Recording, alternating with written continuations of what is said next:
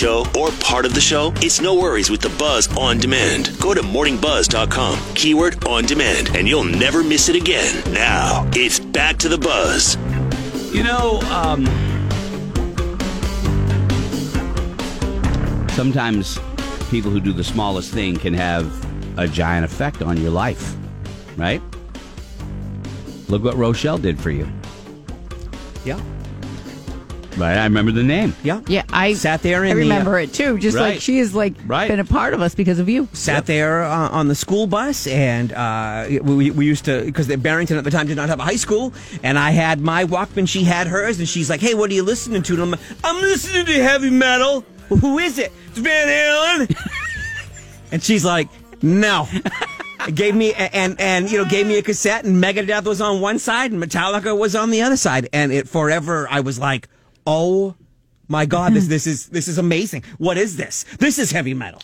And yeah, forever changed, and we were friends for years. And sometimes, like if we would, we kind of hung out on the same group. Sometimes her side of Barrington had cable, so we'd be like, "Hey, it's 11 o'clock. Hey, there's nothing to do." On Saturday night, you go over and watch Headbangers Ball. That's funny.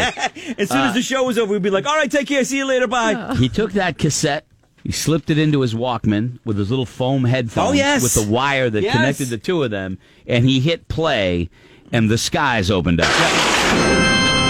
And from those little speakers on his ears with the foam on it and probably some long hairs wrapped around it, because, it happens with those headphones, his life as a heavy metal drummer was born.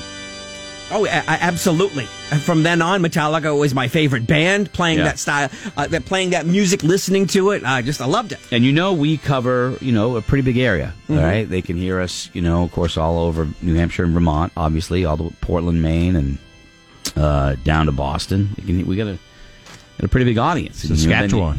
Saskatchewan. Hearing us in Saskatchewan. We're booming in, loud and proud, reaching the beaches of Saskatchewan, which isn't really I don't think it's even near a beach. So I'm gonna tell you this story, all right? And maybe there's somebody out there named Ellie that will hear it, okay? I know some Ellies. Yeah. So do I. My friend's cat's name is Ellie. Do you know, that's nice. Maybe his cat has something. I think I had an Aunt Ellie for a little bit. But I don't think she was a real aunt. I think she was kind of a pretend aunt, like wanted to be an aunt, but I don't think she really was. She's a nice lady, though. I feel like I'm close to Ellie's because, Ellie. Because you got the Right. Yeah. Otherwise, he is an Ellie. Well, if I said the name Amir Thompson, you would go, okay, I've never heard of it. Well, maybe you've heard of it if I said that indeed was Questlove from The Roots. I love Questlove. Yeah. He's the drummer for the Tonight Show band and the band The Roots, very popular band. He's looking for Ellie. Okay? Ellie, when he was a kid, he just posted on social media that he was traveling with his parents back in 1976 in Portland, Maine. And his parents were playing gigs, so he was out with his parents, playing gigs, and being the irresistible cat that I was, he writes, I talked to an older woman named Ellie. I talked her into buying me a stereo and a record collection. Say, what? Wow. I mean, you talked her into it. Holy crap, what's the key? I could have done that when I was a kid. But the point is, she showed up the next day, and she actually got him a stereo and some records. Ellie wrote The Youngster's Order. He wanted Bad Blood by Neil Sedaka. Bad blood. It was a hit single. Also, Dance With Me by Rufus and the Jackson 5. Those are the songs he wanted. So he had quite the list. Yeah. So I knew talking to strangers was a no-no, but my instincts paid off. He didn't tell his parents. Wow. All of a sudden, he's got a record player? Next day, when he found out that his parents were upset, he'd been chatting. When she returned the next day bearing gifts, he says his new friend told his parents, please don't get him in trouble on my behalf. And he got the record player.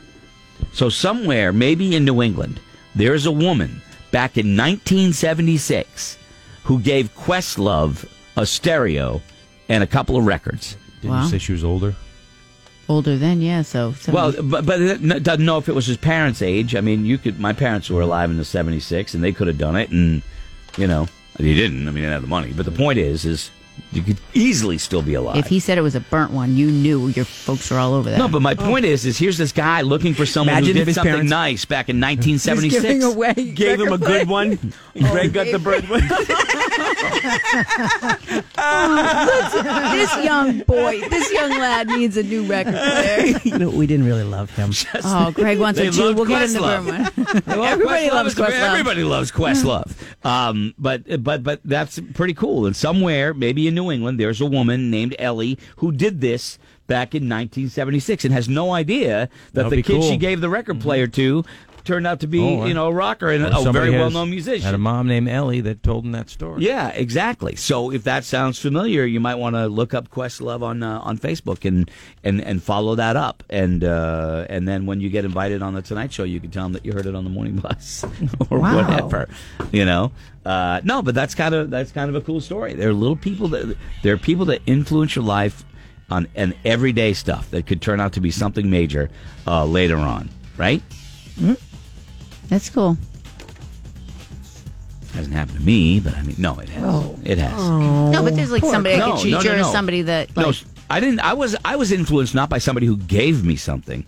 I was influenced. I've cited this many times before by the way I was treated by an adult when I was in 7th grade. I've credited this forever.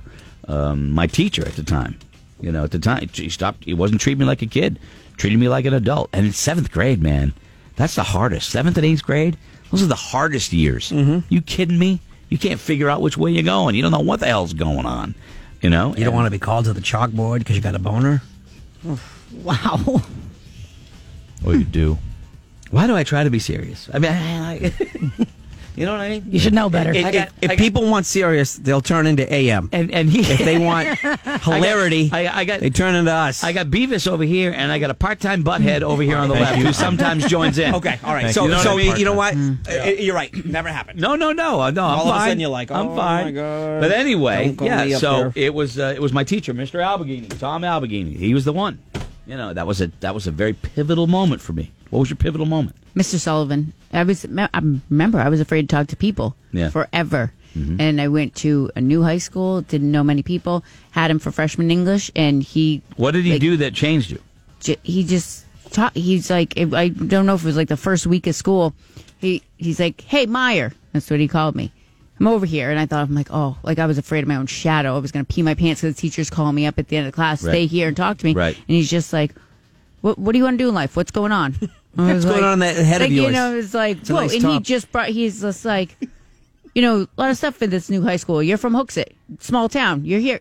Why don't you run for student council? Why don't you do something? I was like, okay. And I did. And I ran for student council and I became Miss Chatterbox. And yeah. And the rest is history. Yeah. Thanks. Okay, what's the pivotal moment? So who was the pivotal? No, that's a good thing. Don't listen to him. That's a good thing. Yeah, thanks. What about you? Okay, pivotal moment. Or pivotal person. I think I learned a lot from Adam. Vinatieri, just the way he handled himself, and he was always so nice to my family and to me and to everybody that he was around. He just sort of taught me how to be nice to people that you don't necessarily, other people wouldn't be. Right, because you went down and saw him in training camp, right? And you guys kind of became close. Your family and Adam Vinatieri have come close just because of a chance meeting, right? Yep. Cool. Pretty incredible. Yeah, that's cool. Kelly, pivotal moment, pivotal I person. don't know if I have a pivotal moment, but Mrs. Hoyt, AP History in senior year, loved her. And so I guess that grew me up a little bit. Mm-hmm. It grew you up a little bit? Yeah, it grew me up, man. Okay, all right. Well, anyway, Ellie, with the lady with the... You're out you there. changed Questlove's life right there. Yeah. He's a very cool dude. And Danny LaPointe let me borrow his albums. That was another thing. Danny LaPointe, good dude, let me borrow his albums. I took my first Beatles record home and the Beach Boys home. And that was it. Done. I knew what I wanted to do right then. I wanted to be on the radio to play that stuff. And I don't do that necessarily, but I mean, that was it. That was the mold was set, the die was set. There was no, hey man, I want to be an astronaut or a firefighter. Never wait. Wasn't a plan B? Nope. No? No, I'm screwed. I don't have a plan B. I'm done. It's been my fear my whole life. If this ends tomorrow, and it will at some point. Yeah, but see, you're so... hold on. Yeah. You're close to the finish line. Yeah, you don't have to worry. You don't have to worry about that. Doesn't mean that you're not... You carry with you all of the fears and insecurities you had as a teenager, they never go away. You know that. Yeah. You know that. You learn to embrace them and use them to your advantage. No, but they never go away. I'm sorry, but you're close to you're okay. And you get a new car today. Yeah, this is where he wants us to feel bad for him. No, buying a new car. No. Oh, shut up! Like you bought it. You bought a new car, for God's sake. You got a thermos that keeps your drinks warm for days. I'm all set. I've done all right. I've got a thermos. You're doing all right for yourself. Is it an Igloo? What's the name of that thing again? That amazing thermos you have. It's not a thermos. Remember? Yeah, we forgot the what's name. it called? Spalding? No, it's not a Spalding. That's a basketball. I can't remember. I can't remember what That it's thing called. is pretty impressive. It's big. It's a Coleman.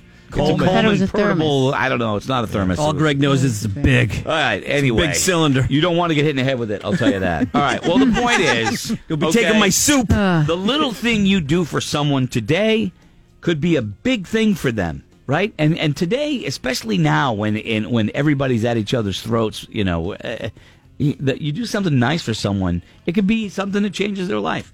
I mean, that girl doesn't give you that Metallica tape. What happens to you?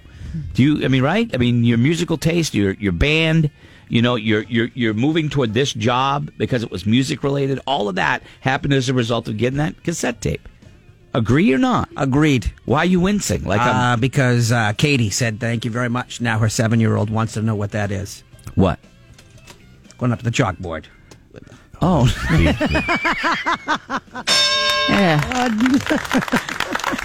Please explain to my 7-year-old what a blank is, because he wants to know. Toner.